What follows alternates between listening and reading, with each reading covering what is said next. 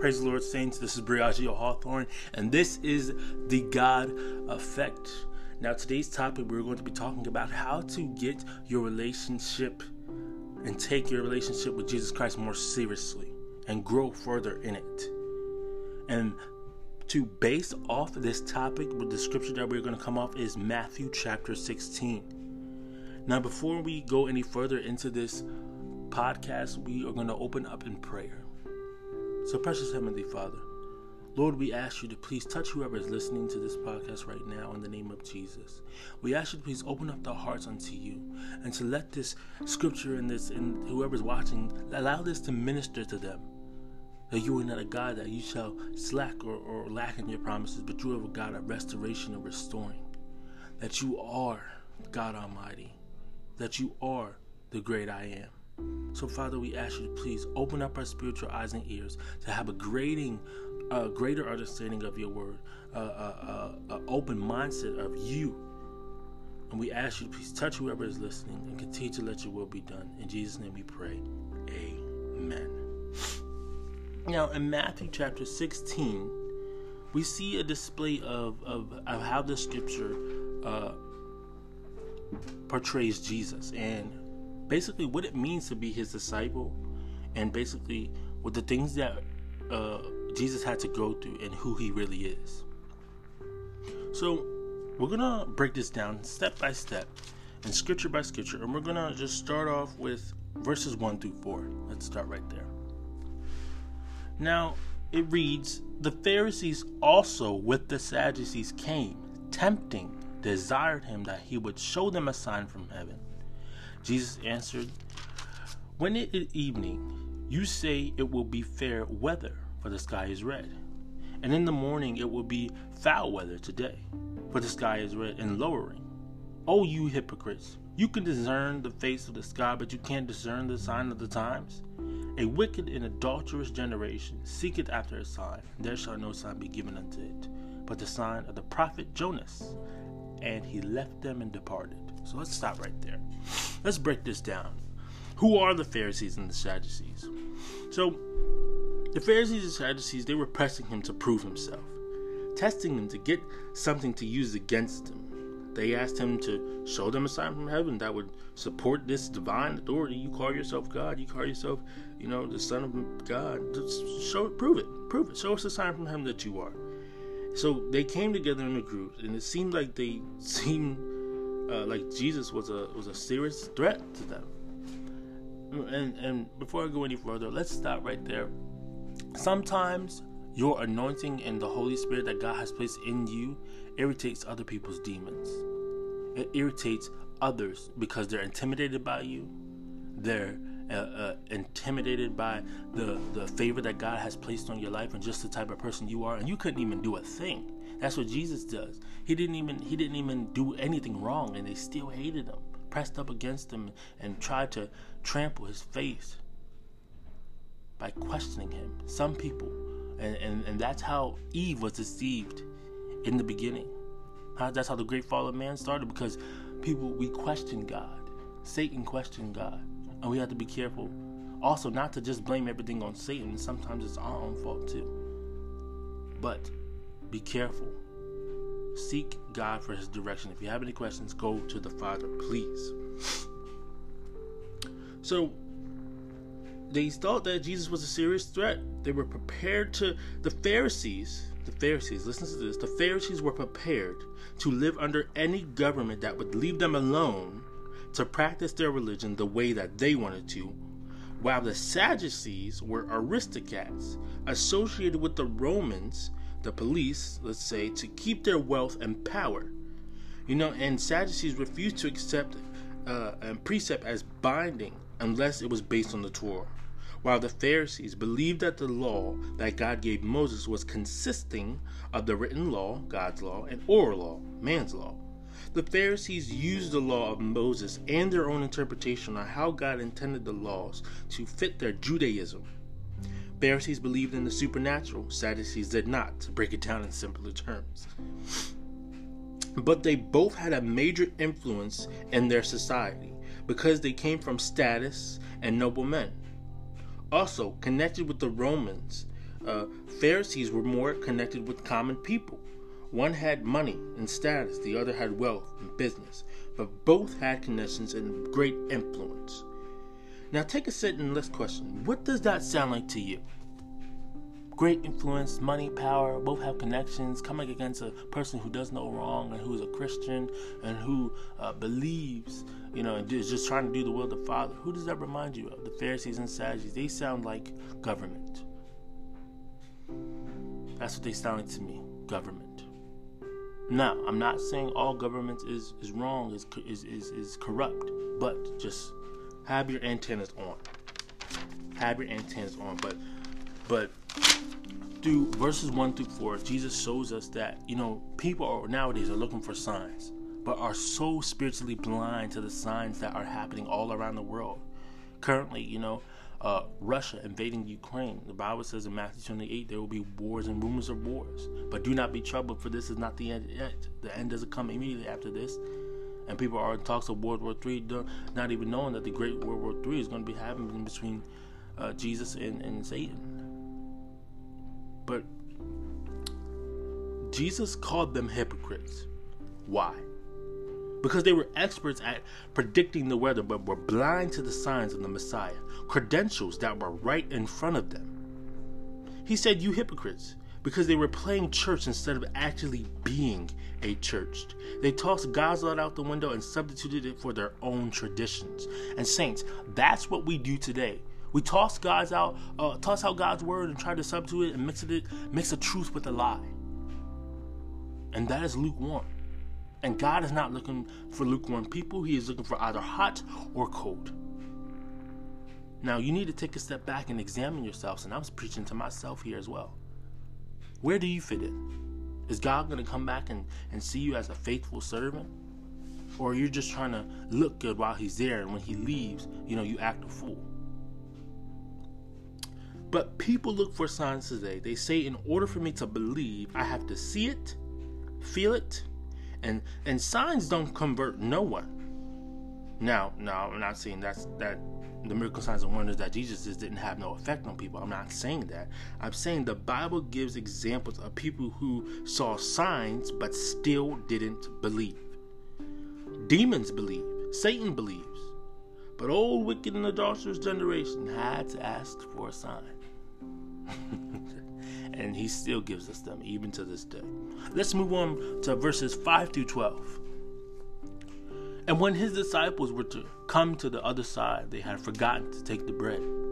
Then Jesus said unto them, "Take heed, and be aware of the leaven of the Pharisees and the Sadducees." And they reasoned among themselves, saying, "Is it because we've taken no bread?"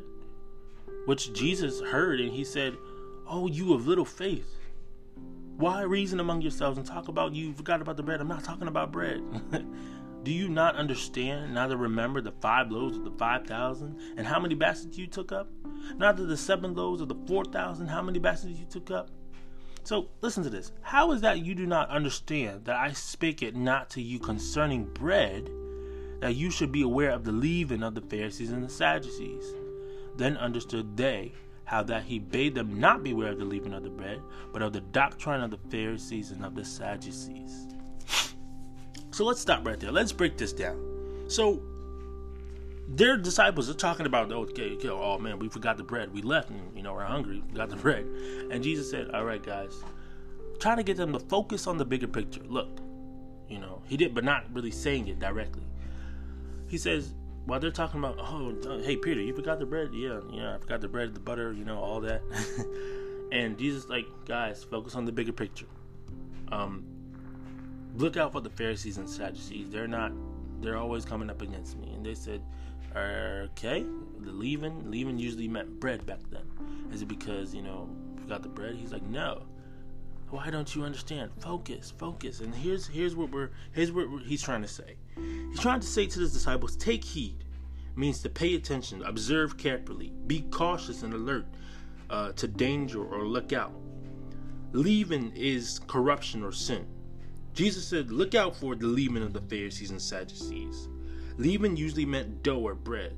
So the disciples that he was saying, look out for their bread. Oh, you of little faith. why did Jesus say this? He said this because of their ignorance, unbelief, and forgetfulness. You see, ignorance, because they didn't understand that he was using material things to illustrate spiritual things. Unbelief, because they were too concerned with bread when they have seen Jesus provide bread numerous times. Forgetfulness, because they seemed to forget what Jesus had done before.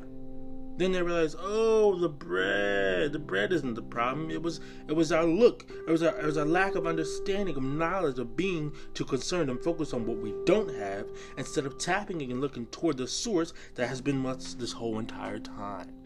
And saints, in order to get a more serious and more well-grounded and foundation of Jesus Christ and his time, we have to not focus on what we don't have, not focus on what we got to go through, not focus on the past, but focus on the now. Focus on where you're at now. Don't focus on what you did. Don't look at that sin that you just committed 10 minutes ago. Focus on Jesus. And it also says lack of understanding. What does the Bible say? My people perish because of what? Lack of knowledge. We have to understand and know who Jesus Christ is. Don't just go off what I'm saying and the preachers I'm telling you. No. People, God put leaders and apostles, prophets, pastors, and evangelists in leadership for a reason. Yes, but still, go back to the Word of God. Apostles, pastors, preachers, they're not your gods. God is the true God. They're not going to get you to heaven. Only trusting or believing in Jesus Christ is. So they were having their focus was on the things that they did not have, focusing on their own hunger, their physical concern instead of their spiritual. You see, knowing Jesus is intellectually is different from believing it in your heart. The Pharisees and Sadducees, they just had head knowledge and book knowledge, but no heart. And some of us, we go to church, we pray, we read the Bible, we shout. Yes, those are the Christian duties, some of the Christian duties. But if you have no faith, you have no power. That means Satan can tell one of his silly vixens, hey, he hasn't been in his word for a week. Go ahead and oppress him. Go ahead and influence him. Go ahead and touch the thing that has been gripping his heart and make it worse. You see, we have to know that there's a difference from knowing God intellectually and believing him in his heart. That's why some were just healed and some were made whole. You realize when Moses parted the Red Sea, he went through it, and when the storm was coming on the sea, when Jesus was here and the disciples were on the boat, Jesus overcame the sea. He was walking on this ocean, walking on the sea. That's kind of the difference of being healed. You see, with us, Christians, we're supposed to lead people. We're supposed to teach us how to teach others and encourage others how to get through things and just, of course, use God the Father, our source. But with Jesus, when you go to the source, and when you're plugged into the source, you can overcome things. That's why some were healed and some were made whole. Because some of them just got their healing and went on with their way. But some were made whole because they recognized and honored that he was Jesus Christ, the Son of God. Go back and give God his thanks. Give credit to where credit is due. Don't just go on and get your blessing and put Jesus on the shelf and then pick him up when you need to. Nuh-uh. He's looking for a heart. No more sacrifices, no more bondage, no more chains. I am free today in the mighty name of Jesus. We are free. Saints, do you not realize that he is no longer requiring sacrifices, no longer requiring 30 days of putting ashes on our face and ripping our clothes and no, he's looking for a repentant heart. That's why he sent his son. In order to get more relationship with Jesus Christ and get this thing more seriously, you have to know the difference from intellectually believing and intellectually knowing but believing in your heart. Don't just have head knowledge and book knowledge of Jesus, but believe it and have that knowledge in your heart. Let Jesus Christ set up camp in your heart. Let's move on to verses 13 through 20. When Jesus came into the coast of Caesar Philippi, he asked his disciples, saying, "Whom do men say that I am?" And they said, some say that you're John the Baptist, some say you're Elijah, others say you're Jeremiah or one of the prophets or something, I don't know. And he said unto them, who do you say that I am? Simon Peter answered and said, you're the Christ, the Son of the living God. And Jesus answered and said unto him, blessed art thou, Simon Bar-Jonah, for flesh and blood hath not revealed it unto thee, but my Father which is in heaven. And I say unto thee, that thou art Peter, and upon this rock I will build my church, and the gates of hell shall not prevail against it. And I will give unto thee the keys of the kingdom of heaven, and whatsoever thou shalt bind on earth shall be bound in heaven, and whatsoever thou shalt loose on earth shall be loosed in heaven. Then charged he his disciples that they should tell no man that he was Jesus the Christ. Now let's break this down. Jesus asked this question in verse 13, who do people say I am, right? He asked this question to see what they believed about him, while others and the rest of the world says something different. You see, we should be asking ourselves this same question. We are not to have the same thoughts and mindset as men, but we are called to be set apart, not following the world, but following his example. Meaning, standing up for what is right, teaching, believing, trusting him, praying, fasting, reading your word, and self-sacrificing, giving up our fleshly desires, giving up our fleshly wants. To get more serious in this walk with Christ, you have to give up some things. You have to know and understand what this mission is talking about. Are you willing? Are you willing? Ask yourself that question. You see, Simon means he has heard. Simon says, look at that. Simon says, you are the Christ, the Son of the living God. Jesus said, God bless you, Simon Bar-Jonah. Realize that Jesus said his full name. This didn't come to you by flesh and blood, but by my Father through divine inspiration. So meaning God spoke through Peter so naturally that he didn't even realize it was the Father that revealed it to him. Now, and sometimes we overlook words from God. Sometimes we get a thought or a thought that's not our own, or a weird thought that's good according to God's word, because God doesn't put evil thoughts in our head, but thoughts of warning, thoughts of correction, of love, of, you shouldn't do that, or something telling you in your gut to go check something or say something to this person, or anything like that. That's the Holy Spirit residing, rest, ruling, abiding in you. God speaking to you so naturally that you don't even realize it, and we overlook it so many times as a thought or something like that. But be aware, saints. God is trying to get your attention. He's trying to speak to you. He wants your heart, nothing but your heart. Now, Jesus says, my Father let you in on this secret about you. He's talking to Peter, who I really am. So now I'm going to tell you who you really are. And saints, take notes. Get this down. Jot this down. Grab a paper and a pen. It's about to go down. All right? Now, Jesus is about to tell you who he is. And using Peter as an example of who we are supposed to be as Christians. He says, you are Peter. Now, Peter means rock or little rock. And Jesus said, upon this rock I will build my church, and not even the gates of hell can get in. And I will give you the keys to the kingdom, keys meaning authority or power, to the kingdom of heaven. Whatever he looses on earth will be loosed in heaven, and whatever he bounds on earth shall be bound in heaven.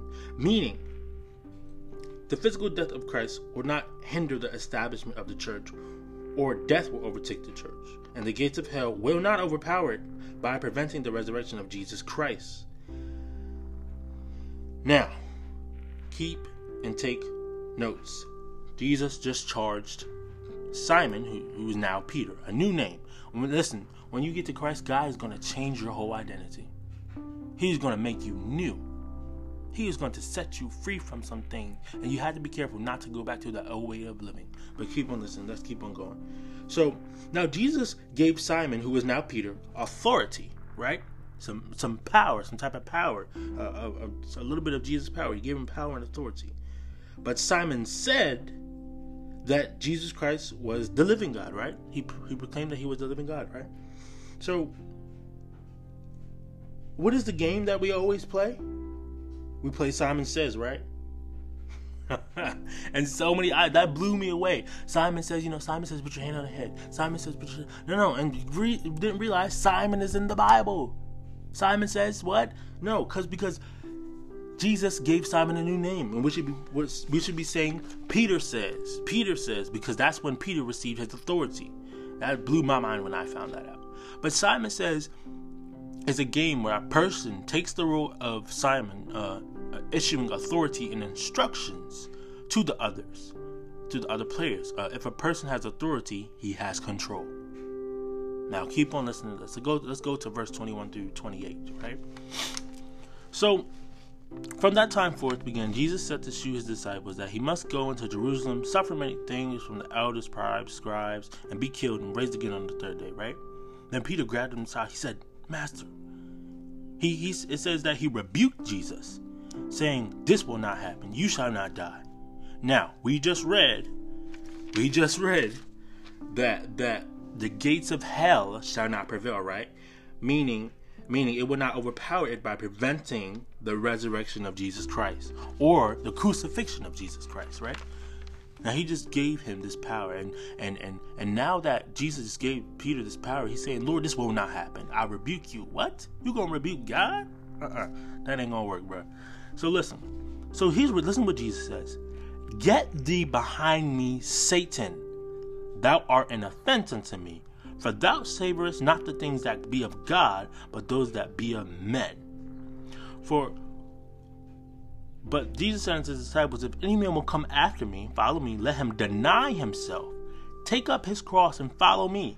For whosoever will save his life shall lose it, and whosoever will lose the life for my name's sake shall find it. For what is a man profited if he shall gain the whole world and lose his own soul? Or what shall a man give in exchange for his soul? For the Son of Man shall come in the glory of his Father with his angels, and then he shall reward every man according to his works. Verily I say unto you, there be some standing here which shall not taste of death, till they see the Son of Man coming in the kingdom. So, verse 21 was prophesied that Jesus would suffer many things, right? So Peter, who Jesus just gave authority, pulled him aside and rebuked him. Didn't Jesus just give Simon and Peter the authority to loose and bind on heaven and on earth? And you're going to rebuke him after I just gave you authority? Like, what? You see, this is what we have to learn.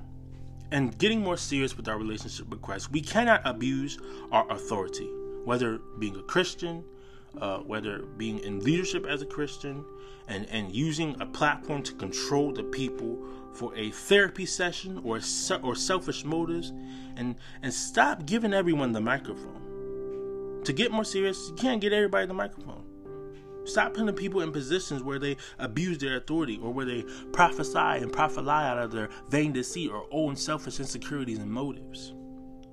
Get more serious about God. See what thus saith the Lord. See what Jesus says. He says, take up your cross, deny yourself, and follow me. To get more serious, you gotta humble yourself, man. When Jesus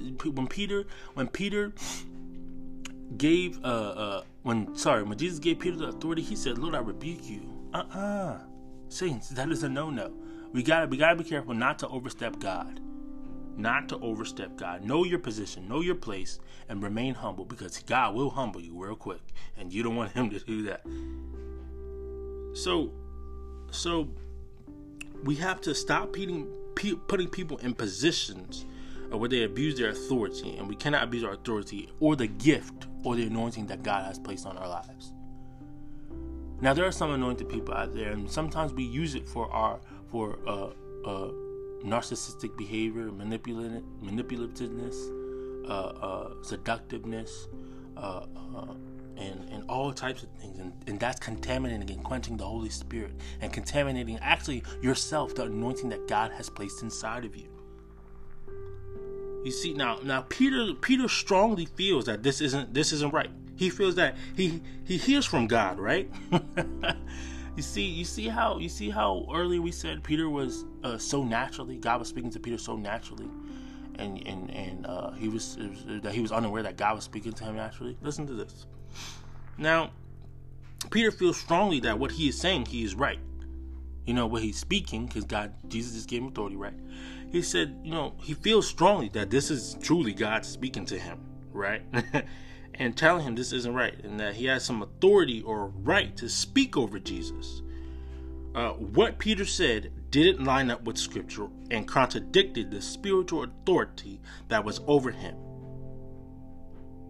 And sometimes when you do your own selfish ways and you go your own selfish motives, you will start to contradict yourself, and then it will become flesh and you will fall. Stay in alignment with the Word of God. Stay in alignment with Him. Don't contradict yourself, and it will show. So listen to what Jesus says. Then Jesus says, "Get thee behind me, Satan." Did you see how quick Satan got a hold of Peter when he put someone in a position of power? Oh my gosh. Did you see how quick Satan jumped on Peter? Unawarely, unknowingly. Peter, oblivious to it all, unknowingly that he was a spokesman for Satan at that moment. He said, "Get thee behind me, Satan." Now Jesus knew. And this is when our spirit of discernment has to start to increase. It has to start to increase. And he didn't even know. Satan was so quick to get a hold of Peter as soon as he put someone in his position of power or leadership. That's why we have to don't abuse our authority and keep our eyes on God. You see, all Satan needs is just a crack. First, Peter spoke for God, and now he's a spokesman for Satan. But in both situations, unaware of it all. He thought God told him and felt this or that way. Peter set his mind on things of men and not on God, and Satan took advantage. Then this is where how to get more serious about your relationship with Christ. This is what he says, all in a nutshell. Jesus turned to his disciples and said, "Listen up. Anyone who wants to be my disciple and follow me," he says, "let me lead." You have to let Jesus Christ lead. That means get off all your fleshly desires, fleshly, worldly wants, and what you think is best for you, because He created you. He knows what's best for you. He knows what you need. Trust in Him, talk to Him, speak to Him and pray. Communicate with Him. He knows what you need before you even know it. Listen to God. Be obedient. Right? So He says, "Let me lead," not the other way around. You can't lead Jesus. You can't. You just can't. That's all I got to say. You can't. Self-help is no help at all. My way is the way to finding your true self. Deny yourself, take up your cross, and this is what we don't understand. We're like, we could deny yourself. What does that mean? That means deny every worldly and fleshly desire that you have set in your heart. Anything that you have set up and planned for yourself, knock it down. If you truly want to get serious about this walk with Christ, if you truly want to know and understand who God is, take yourself off the pedestal. Stop worrying about yourself. Love others as He has commanded us. Love others that we're expecting to be judged by the warrior rule of love, which is to love one another, to esteem others higher than ourselves. Love others like we love ourselves. And it says, and it also says, deny yourself requires self-sacrificing. Meaning denying what your flesh wants to do. Put others before yourself. And you see, human nature wants to indulge in self. It wants to indulge in self. Our flesh wants to indulge in self, right? But our spirit, that's why it's a constant war between our flesh and our spirit. Now, saints, I hope you take heed to this word from God. I enjoyed spending this time and talking with the joy of the Lord with you. I hope whoever is listening that you please take your relationship with Christ more serious. The time is at hand. Judgment is coming upon the earth. Today is February 28th on a Monday, 2022. But I want to leave you with this question. In order to get your relationship more serious with Christ, are you willing to give up all your wants, your desires for Christ? You see, sin will destroy your purpose and bring deafness to your ears so you can't hear from God. What God wants you to know and understand is this. When you have an anointing, people, and sometimes even your own people, will see you as a threat. And you get so caught up in this that you start to take focus off, like the disciples took the focus off what Jesus was trying to say. Keep your eyes on God. Don't worry about what everybody else say. Trust and believe in Him. Watch out for false teachers. Watch out for wolves in sheep's clothing. Always have faith and never forget who Jesus is and where you came from. Do not abuse your authority. Do not be puffed up. For man thinks he is something that he is nothing. Don't be puffed up. Don't be ignorant in your faith. Seek God. Don't just have the head knowledge and the book knowledge. Believe it in your heart. And don't be focused on what you do not have. Don't abuse your authority in Jesus Christ. So saints, I enjoyed this topic. I ask and I leave you with this word of knowledge that I pray that your relationship grows closer in Christ and that you let His will be done in your life. And that is it for today. I hope to see you next time. Please spread this message all across the world so that we may get this word spread and make Jesus Christ global. That is all for today. This is Briaggio, and this has been The God Effect. God bless.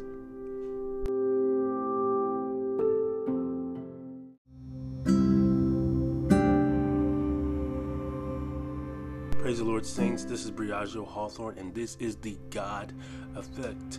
Welcome to today's podcast. Before we go any further, we are going to explain that what we are going to be talking about today. So today's topic and title of this segment is The Dangers of the Fruit of the Spirit of Spiritual Pride and Arrogance within the church today. Before we go any further, let's first go off into prayer.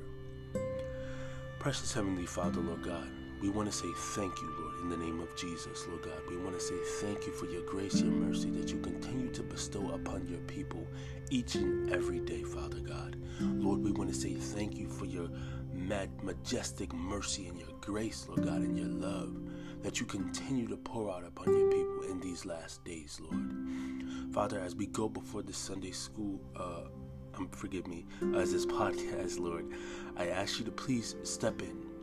Take over right now in the name of Jesus.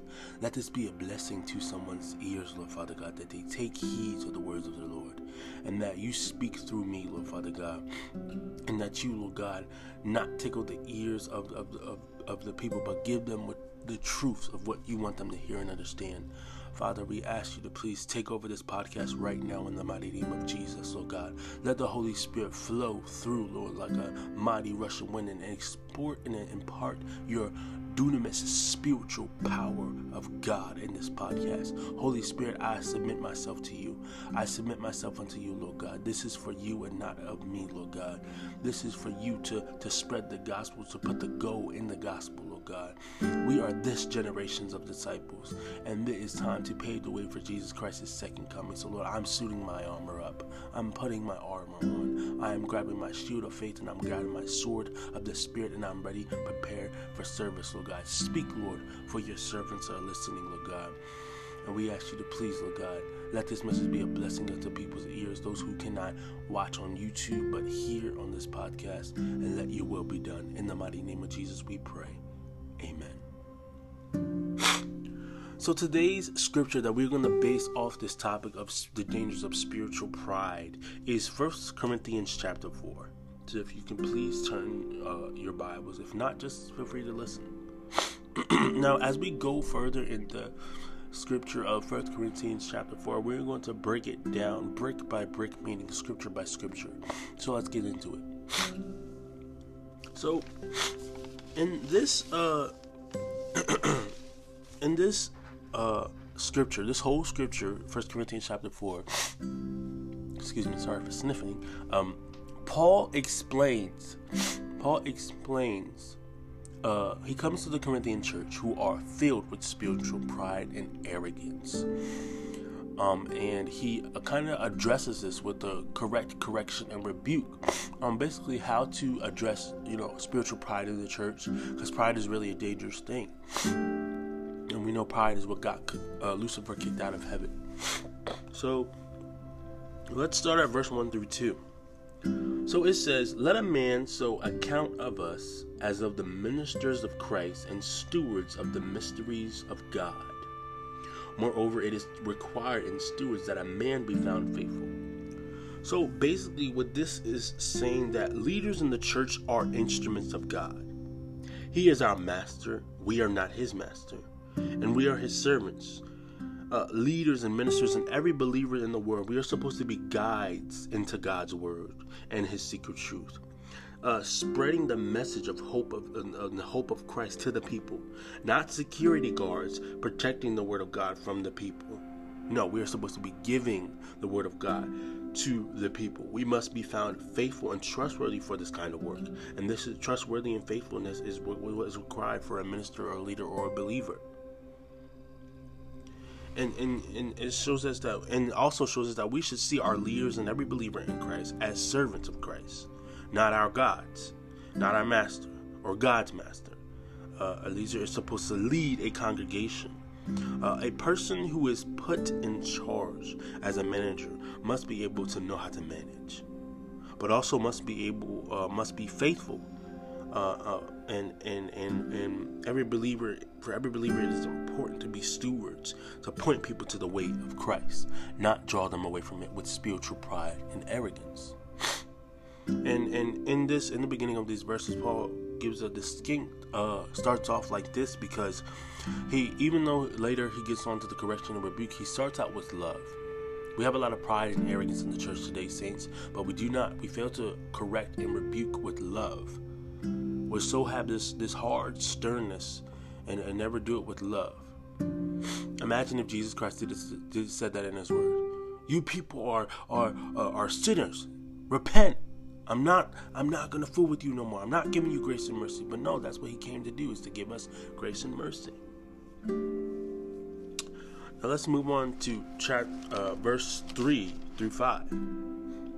So it says, "But with me it is a very small thing that I should be judged of you, or of man's judgment. Yet I judge not mine own self. For I know nothing by myself, yet am I not hereby justified. But he that judgeth me is the Lord. Therefore judge nothing before the time until the Lord come, who both will bring the light, the hidden things of darkness, and will make manifest the counsels of the hearts, and then shall every man have praise of God." So Paul says in verse 3 that it doesn't matter if he was judged by humans or any human authority at that, because Paul recognizes and realizes that man's opinion and approval we shall not seek and go after. Man's opinion and approval doesn't matter, it doesn't override God's. And the thing was, man's approval or thoughts, he didn't care about what they thought about him or his apostleship or who he was called to be. And a lot of people, we get so focused on what preacher is better than the other, or what leader is doing the right thing or not. We get so caught up in, let's say, religion and Christian politics. No, God didn't come and leave his word for us to debate about them and be political about them. But God's word, and every believer and leader and minister are supposed to be guides to God's divine word in secrets, not security guards, to protect them. It is what God says that is important. No human, mortal authority or opinion mattered, but only God's. And we have to stop caring about what people think or say, right? We gotta stop caring about what people think or say. Oh God, you come to the church and God gave me a word. I feel so on fire for God, and then the church tries to dim your light because, he a new believer, she a new believer. They don't know what they're talking about. Stop. Receive them with love. The church has become the Pharisees and the Sadducees, the very people that Jesus rebuked. And the thing is, and listen, I do not mean forsake godly counsel or constructive criticism, but as leaders and ministers and believers, we are all called to a stricter and a higher standard, because we do know better. We have God's law. We know the difference from right and wrong. We know what God expects of us and what God does not expect of us. We know what we should do. We have the commandments and we have his word. But yet why are we so filled with pride and arrogance? It is, being filled with pride and arrogance is a really dangerous thing, because you can hurt people. in your pride and in your arrogantness. You can hurt God's people. And you know what the Bible says in Matthew? It's better to tie a milestone around your neck than to cause one of these little ones to stumble. So watch yourself. Watch what you say to God's people, to new babes in Christ. Watch what you say. Really think about, okay, is this God? Is this going to represent God? Is this going to represent God? Listen, pride and arrogance leads to rebellion against God. And rebellion against God brings judgment. But judgment brings death and restoration. We have to understand our words carry weight as believers and people of God. Our words carry weight. And so Paul says, why judge a man or a minister or a leader or a believer? Why compare them to another minister or a leader? Whether you think they are called or not, you are not the judge. God is. So whether they have the proper credentials or court papers that says they are a pastor or a leader or they got ordained by or ordination records, who are you to say that they are called and not worthy to preach the gospel, to be a leader? And I believe in the book of Philippians it says, some preach the gospel out of impure motives, but Paul says that let the gospel be preached. Hey, at least the gospel is being preached. They're not doing it right with the right motives, but the gospel is being preached. We just pray for that person. We're so quick to jump up and quicken and rebuke somebody and we're so quick to jump on that smudge of sin on their face, but we're so oblivious to our own. We have a smear. Sin is smeared all over our face and evident in our faces, and we ignore it. Our own sin, our own shame. It's because of shame and guilt. That's why there's pride and arrogant people in the church, because of poor self-worth and shame and guilt. You try to put others' sin and pour out their sin and guilt on scene and on blast, but God knows each and everything about you, and some things that He revealed to the person that you're trying to put on blast about you. So stay and remain humble. Stay and remain humble. And Paul basically says it doesn't matter if I'm popular or not. And saints, we gotta stop comparing. Listen to this. Making comparisons to others' gifts and anointing are pointless. This is what Paul means. Even when Paul felt, blameless, and he had a godly lifestyle, had a godly walk, he still put God first. He still allowed God to have the last and the final say. And God is in charge of everything. God is the one who decides who gets the well done, my good and faithful servant, not man. We have to stop being so puffed up and placing so much confidence in ourselves. And quick little testimony. This is what I have been learning about God. God has been telling me that in order for me to truly grow in Him, He has to break every barrier of belief systems that I have stored up and crafted into myself. That means my thinking, that means my acting, my behaving, the way I walk, talk. He has to, in order for me to truly be reborn, it's not just baptism, but in spirit and in truth. To be reborn is to be naked before Christ, to put out yourself in the worship in the presence of God. In God's presence, there are answered prayers. God's silence is so powerful that He talks while He's silent. In the presence of God, there are mighty works of God. God begins to move.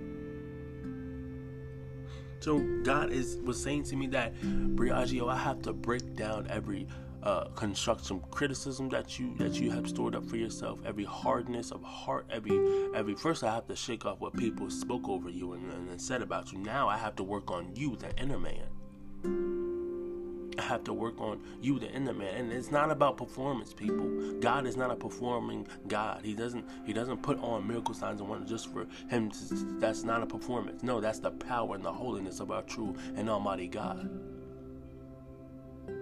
Only His power is to be put and plastered on display of our lives. How our light shines through Him. He said, I have to change your way of thinking. I even have to change the way you interpret scripture. I have to change the way you interpret me. I have to change the way of your carnal minded thinking, of your talk, of your speech, of the people you hang around, of the things you touch, of the things you watch, of the things you put into your spirit. This is weird. This is war, saints. This is a real deal. We serve a God who is real and almighty and living. And pride and arrogance is what got Satan kicked out of heaven. And everything he does, he tries to mock God. So don't try and jump ahead and jump to conclusions so quick to judge before having all the evidence in. The church is so arrogant and prideful, and we say, no, we're not like that. We're not. Yes, we are. Saints, brother, my sister, take a step back and examine yourself. Examine yourself. Don't jump to conclusions with your judgments before all the evidence is in. God will make it plain for who gets the well done, my good and faithful servant. Arrogant leaders who compare and who judge not. Don't rush into judgments without knowing all the facts and the evidence. Look at things from God's perspective and God's point of view. You know what? And here's what prideful and arrogant leaders and ministers and believers act like. They act like they are already reigning with Christ. Meaning they act like they already have it all. They're speaking as if and judging and being arrogant as if they already have the high and mighty position in God, that they're already in heaven reigning with Christ, sitting next to him on a throne. Acting like if they're already reigning with him, that yeah, I got it. We got it. Yeah, we got it all together. There's no such thing as a perfect church. Humble yourself and repent. This being arrogant and being arrogant and prideful is nothing but arrogant and prideful faith. And we know God is not a God of pride and of arrogance and pride. So who is? And people are so confident that in their pride and arrogance that they make God look foolish, put a bad reputation on his name. You're supposed to be a brother and sister of Christ, but you're walking in pride and arrogance and walking in the flesh. No, humble yourselves and repent.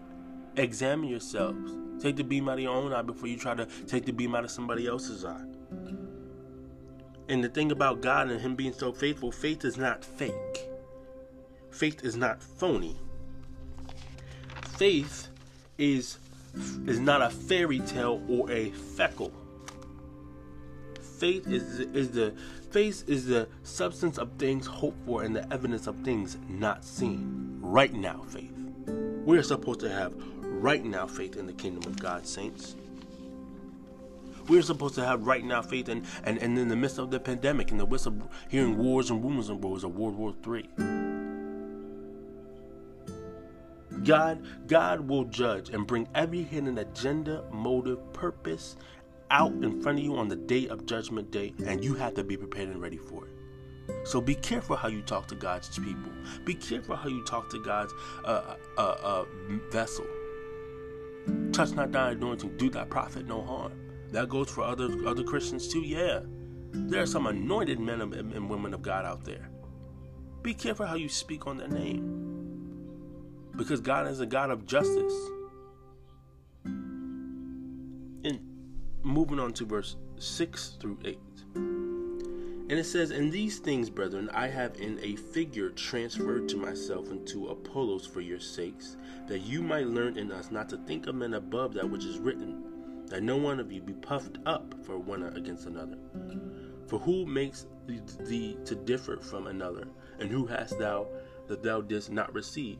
Now if thou didst receive it, why dost thou glory as if thou had not received it? Now you are full, now you are rich, you have reigned as kings without us, and I would to God you did reign, that we also might reign with you." See, Paul here says that we should keep a biblical thinking and perspective. Stop acting like you are already reigning with God. Stop acting like you have it all together, that you have this Christian walk and God all figured out, because that is nothing but pride and arrogance. Humble yourself. It is going to take a lifetime to get the sin out of our lives. That's why we are going to be reigning with Christ forever and for eternity, because it takes forever to get the sin out of our lives. It's, you know how you take a stain out and you pour some bleach in it? And while it's washing, the bleach gets with the stain and it stays in there for a long time. So let's take it in a bigger perspective. God is the bleach and sin is our stain. And in order for the bleach, aka God, to get the stain, aka sin, out of our lives, he has to mix them together. And therefore I'm talking about us reigning with Christ and being in heaven when we get to and receive our eternal reward. We have to be in God's presence forever in order to be permanently forgiven. Now, don't take that out of context. I'm talking about reigning for Christ in the context or perspective of being in heaven. We know that we are forgiven by the sins of Jesus Christ dying on the cross and a person trusting and believing in him. But here Paul says that we should keep our thinking biblical. Okay? Follow what Scripture says. Stop taking Scripture out of context, pride and arrogant people. It's be careful not to get prideful and arrogant. Please be careful not to get prideful and arrogant. And listen, we receive the gift of grace by grace. What does that mean? That means God shows grace and hospitality by him being grace. We have to go to the source. So we should not boast. The Corinthian church thought that in their boasting and saying who should be leaders and that who are fit for the church and who's called and who's not, made them feel like they already made it into heaven. Made it feel like, seeing that they are already reigning with Jesus Christ, if they already had it all figured out, that they were a different church and that they were so different and you know, but God is sitting back shaking his head like, repent. Pride and arrogance hurts people. It's better to tie a milestone around your neck. Listen, God is speaking. Let the Holy Spirit work and flow and operate through you freely. Stop quenching the Holy Spirit. You quench the Holy Spirit when you're being prideful and arrogant and puffed up. We should keep our thinking biblical. Follow what Scripture says. Who do you think you are? If you're being prideful and arrogant, who do you think you really are? Judging people and comparing others' gifts and anointings to others. Who do you think you are to say this person is not called? Who do you think you are? Bragging and boasting and being puffed up and criticizing others. We should not be misguided, arrogant people or proud. Everything we have is given to us. So why do we act like we got all this power and achieved it on our own?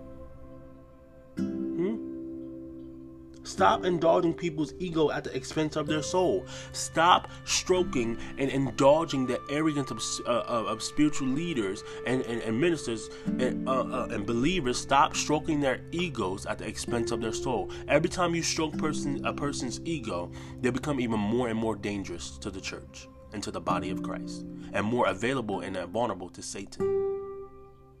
Stop stroking people's egos. That is not in the will of God. And the will of God is to love one another.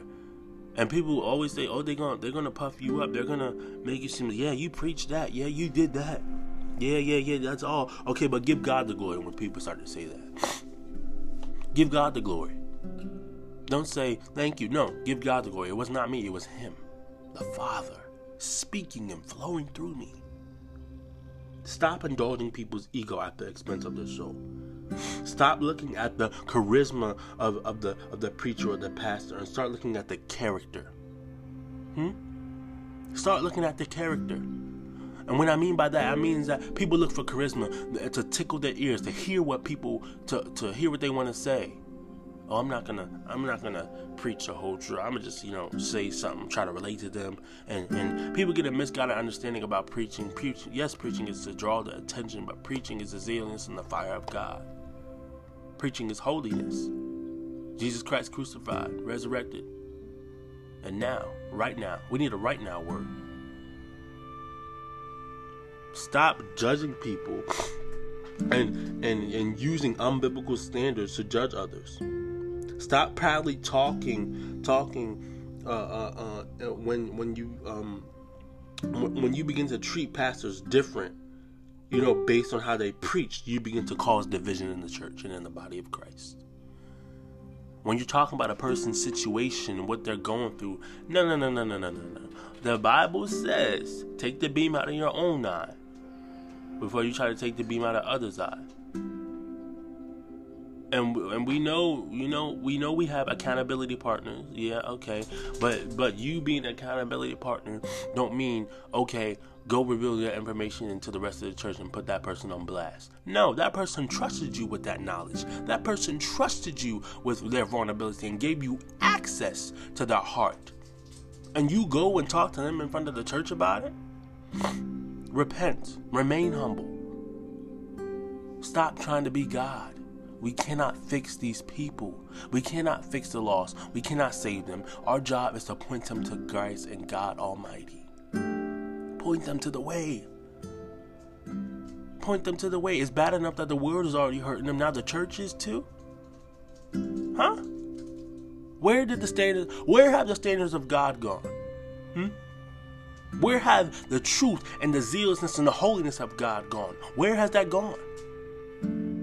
Because I know I serve a God who is living, who is all powerful and mighty, who closes no man can open, and open doors no man can close, who shut the mouths of kings and queens, who had kings and queens bowing down to him. But yet we have the audacity to bring arrogance and pride, their spirit and the fruit of pride, into God's house. When God went into the temple and he said, you have made my house a den and thieves. This is a house of prayer. God's words is to bring a word of conviction, a word of holiness, of righteousness, of justice, not the other way around. Do it with love. Forgive me for my direct approach and my sternness, but holiness is right. The blood still works. God is living and he is real. Saints, we are at a time in a season where it is time to stop being arrogant and puffed up and prideful and place confidence in yourself and realize and recognize the God that you serve. And Paul asks 3 questions in verse 7. He says, what's the point of complaining and comparing or competing for those who act superior or higher than others in the church? He says, does God not know your heart? He does, right? So isn't everything you have a gift from God? Isn't everything you have a gift from God? And ask yourself this, do I truly give credit to God for my salvation? Am I humble? What can I give back to God? Am I thankful? Have you ever thought about how God felt? Don't forget where you came from. Arrogant believers and leaders, like the Pharisees and the Sadducees and like this, think they have it all figured out. That they have this great relationship with God and have this deep knowledge and intellect of His Word that no one else knows. Or that nobody has this knowledge but me. God only reveals it to me. No. It's good to talk about church. And the church is the definition of church is a body of believers, an assembly, gathering of believers, talking, representing, worshiping, and honoring God, and respecting each other's opinions. Now, it's good to state our opinions, but don't go lording your opinions over others and lording your opinions over biblical truth. God's word stands and is firm and is what it says. It is right in front of us.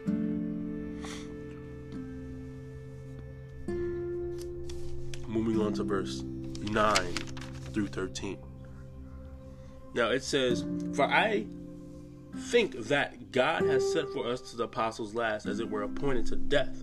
For we are made a spectacle unto the world, and to angels, and to men. We are fools for Christ's sake, but you are wise in Christ. We are weak, but you are strong. You are honorable, but we are despised. Even unto this present hour we both hunger and thirst, and are naked and are buffeted, and have no certain dwelling place. And labor, that means working with our own hands, being reviled, we bless, being persecuted, we suffer it. Being defamed, we entreat, we are made as the filth of the world, and are the offscouring of all things unto this day. So this is what Paul is saying. The Corinthian church were proud of their spirituality. Paul may have felt that his words were falling on deaf ears, or that he was preaching to a dead church. Then he goes on to say, we don't have enough to eat. We are kicked. We are battered and bruised. We wear patched clothes. We get doors slammed in our faces when we try to spread the gospel. We get kicked down and stones thrown at us. We pick up jobs that no one else wants. People call us names. But in spite of that, we still say, God bless you. In this walk, you have to suffer. God did not say we were never going to suffer. He said, I'm going to be with you. Though I walk through the valley of the shadow of death, I will fear no evil. And also it says, consider it all joy when you go through suffering and trials. Because in that, it will grow your faith stronger in God. It will produce more faith and perseverance and hope. But the thing is, when Paul was saying about him being, treated badly, doors slammed in his face, and working labor with their hands, and they're considered fools and filth for Christ's sake, this is how society treats us and looks at us Christians. But listen, God overcame the world. God overcame the world. And people actually think that we are fools for believing in Christ. We were fools. We look dumb. We look weak to the world and society when we are fools for Christ. When we represent Jesus Christ. And listen, think about this. Maybe Paul had felt like God has put him in the apostles who preach the word of God on stage in a theater where no one wants to buy a ticket. Where everyone just stares and stands around like they were preaching to a dead church. And being the leaders, we felt like this before, right? Believers, and we're not getting the response we want. We're not getting the hand claps, and we always say we're speaking to a dead church, or we think like that. Go higher in the Lord. Go further. And also the Bible says that here's why Paul says we are fools for Christ's sake. I'm a fool for Christ. I'm a fool for believing in Jesus. This is what people say and how some of us act in the church today. We are thinking and living like unbelievers, which when we say, "Oh, I don't think you're called," or have a doubting spirit, and when we say, "Oh, they're preaching the same message over and over and over," but Paul is saying that they say they are strong. They are strong. Society in the world, yeah, it's strong. They're strong. But people see us as weak. We're despised. While the world praises you, we're hungry. We have no clothes. We'll take any job we can get. All that. Door slams in the faces, called names, everything. But they still say, God bless you. They went through it all. The apostles and the prophets and the disciples, they went through it all. They were believers in Christ. What makes we think we're not going to go through it? They're experiencing a congregation that is looking for charisma instead of character. So in spite of all that, they still preach the gospel. Stop bringing society and worldly talk inside the church. Take the word of God out there to society and talk to the church. Talk to them. Talk to the church. Let's stop being so holier than thou and humble yourself and go talk to them. Go talk to them. Moving on to verse 14 through 17. Now I write not these things to shame you, but as my beloved sons I warn you. For though you have 10,000 instructors in Christ, you have not many fathers. For in Christ Jesus I have begotten you through the gospel. Meaning Paul is giving his fatherly advice to them as a Corinthian church of correction and rebuke. This is how we handle situations like this. Wherefore I beseech you, be you fellow followers of me, imitate me. For this cause I have sent unto you Timothy, who is my beloved son and faithful in the Lord, who shall bring you into the remembrance of my ways in Christ, as I teach everywhere in every church. Now here, Paul's guidance on how to not be like these arrogant people. Paul gives his fatherly and godly advice. And another scripture I'm going to come off of is James 4. We're going to get to that in a minute when we're done this. So, there is a spiritual danger of pride that enters the believer's heart when they walk in the flesh. And Paul is saying that these things to warn and advise when you discover people like this, and be imitators. Paul was looked at as a fool, weak, poor, clothes, hungry, homeless, beaten. They were probably like, and you want us to imitate you? We got people like that. Do you know his past? Do you know he did? Do you know I just seen him at the liquor store the other day? Even though God knew he was cashing his check. Do you know who he is? Do you know where he came from? I don't know. I wouldn't do that. That's because sometimes people will still continue to look at the old you. Right? But listen, people learn who God is through your life. There are a lot of people waiting to tell us what we're doing wrong and how we're doing wrong. Yes, also people in the church too. But God is willing to take his time and effort on you to help us grow. Some think that they are so proud that no one would ever correct them. But God's power and his word comes with a two-edged sword, a sword that cuts going in but heals coming out. Thank you, Holy Ghost. God's word comes with a rod of correction. So when Jesus comes back, what will he find? Will he find you doing his work and doing his will? Does he have to come with a rod of correction and rebuke? Jesus is coming back. Judgment is at hand, so repent and believe in the gospel. Repent. Put away pride. You see what pride did to Satan?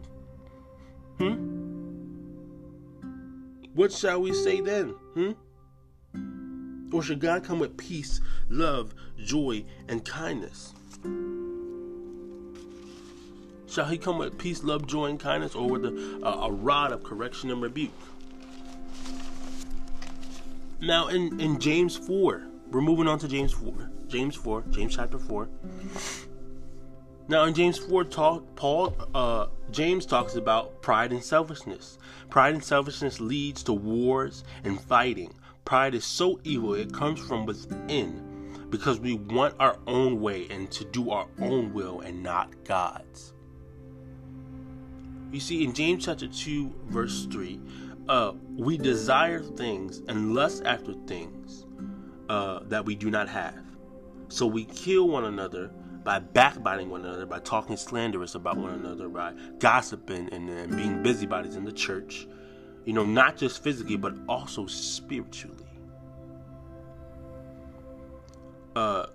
With our own words, praying against one another, and jealousy, being jealous of one another. When we ask God for things, he doesn't even give them to us because he knows all this about us, because we're gossiping, backbiting, and our motives in our heart is not right. We're asking with the wrong motives. And you wonder, why, God? Oh God, why didn't I get this? I'm waiting. But literally, you don't even know that you're not even doing the will of God. Because God knows your heart. He knows that you're just going to take it, run with it, and don't give him thanks. Just like with the servants.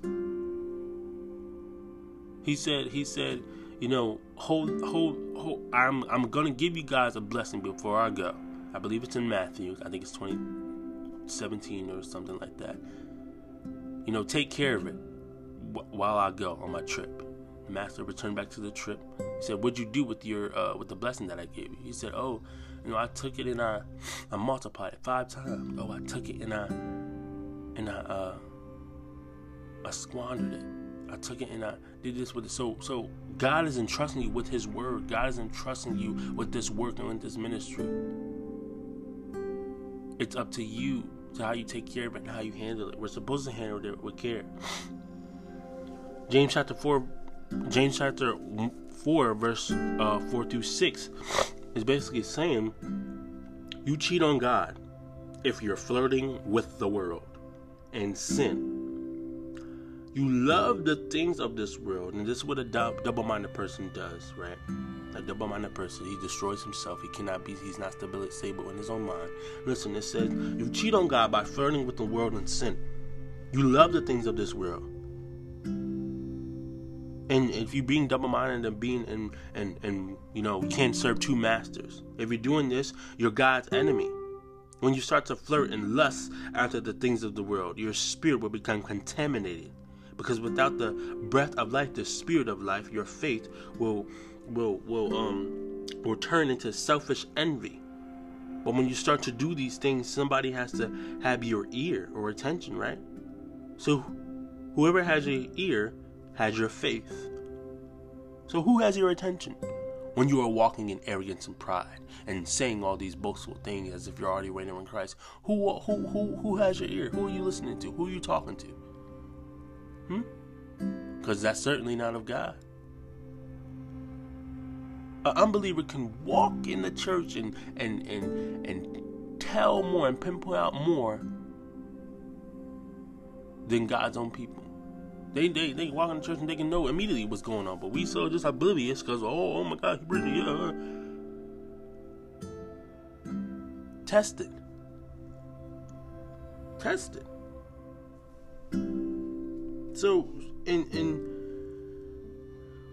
And the gracious thing about God is that His grace will always be able to overcome our unfaithfulness. Because He is God. And because God gives grace to the humble, but resisteth the proud. Remaining in sinful pride and arrogantness gives the enemy legal right to take over your mind and bring division into the church. Because he just needs one person to do it. Because when you're walking and remaining in spiritual pride, you no longer are on holy ground. You're playing in Satan's playground. You are playing in Satan's playground when you walk in spiritual pride. And James chapter 4, verse 7 through 9 says we are to submit. Here's how to overcome it. Here's how to not walk in spiritual pride. He says right here, submit. Submit means to humble yourself before God. Resist the devil. Resist him. We have so many enemies and obstacles and challenges. The devil being the main one, his demons in the flesh. Resist the devil. Humble yourself. Meaning walk in the spirit. Not giving into temptation. Say aloud no to the devil and a quiet yes to God. Sinners and double-minded people are parallel to false teachings and doubt in the congregation. It is doubt in the congregation. And even in verse 10, humility is the key to having forgiveness from God and reconciliation.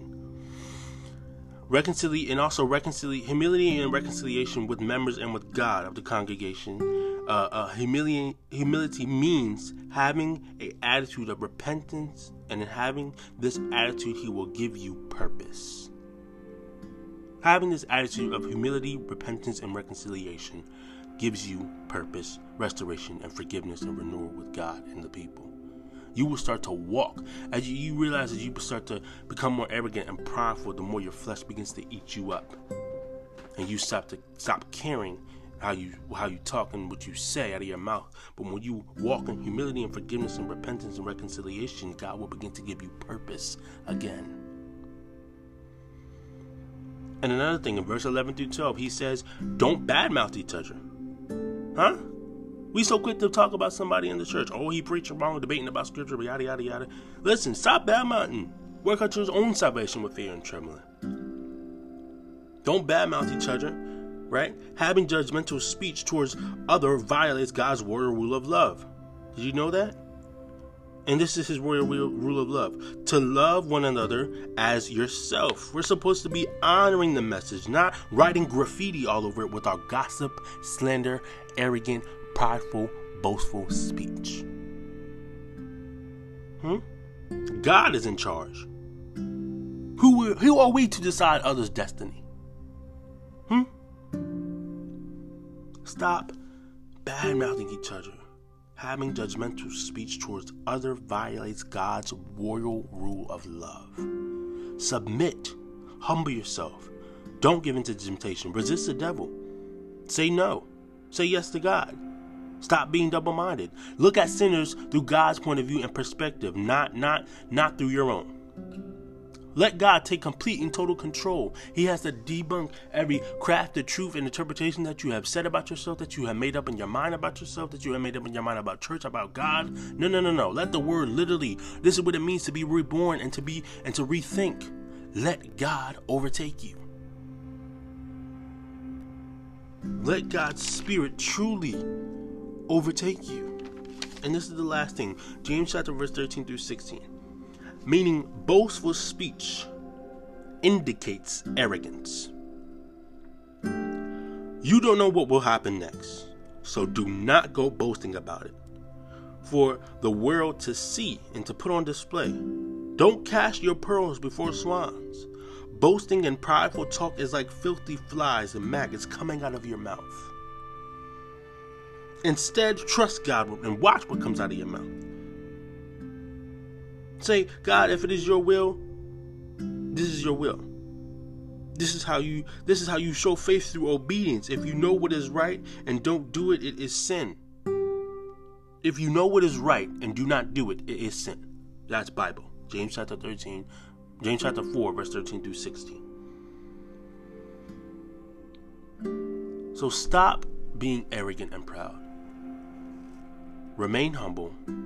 Reconcile with others. Look at sinners and everybody through God's point of view and perspective, and you will have purpose. You will have purpose. Well, saints, I thank you for this wonderful podcast. I thank you for allowing me to talk and sit with you here today. Please share this message with others. And please get the word, spread the word out fast. Time is short, saints, and the Lord is coming back. We are to repent, not save the lost. That is God's job. Leave that up to the Father. And we are supposed to be leading people to Christ, not trying to fix them. So, church, I thank you, and I ask you to please be with me and be blessed. I will see you all next time. God bless.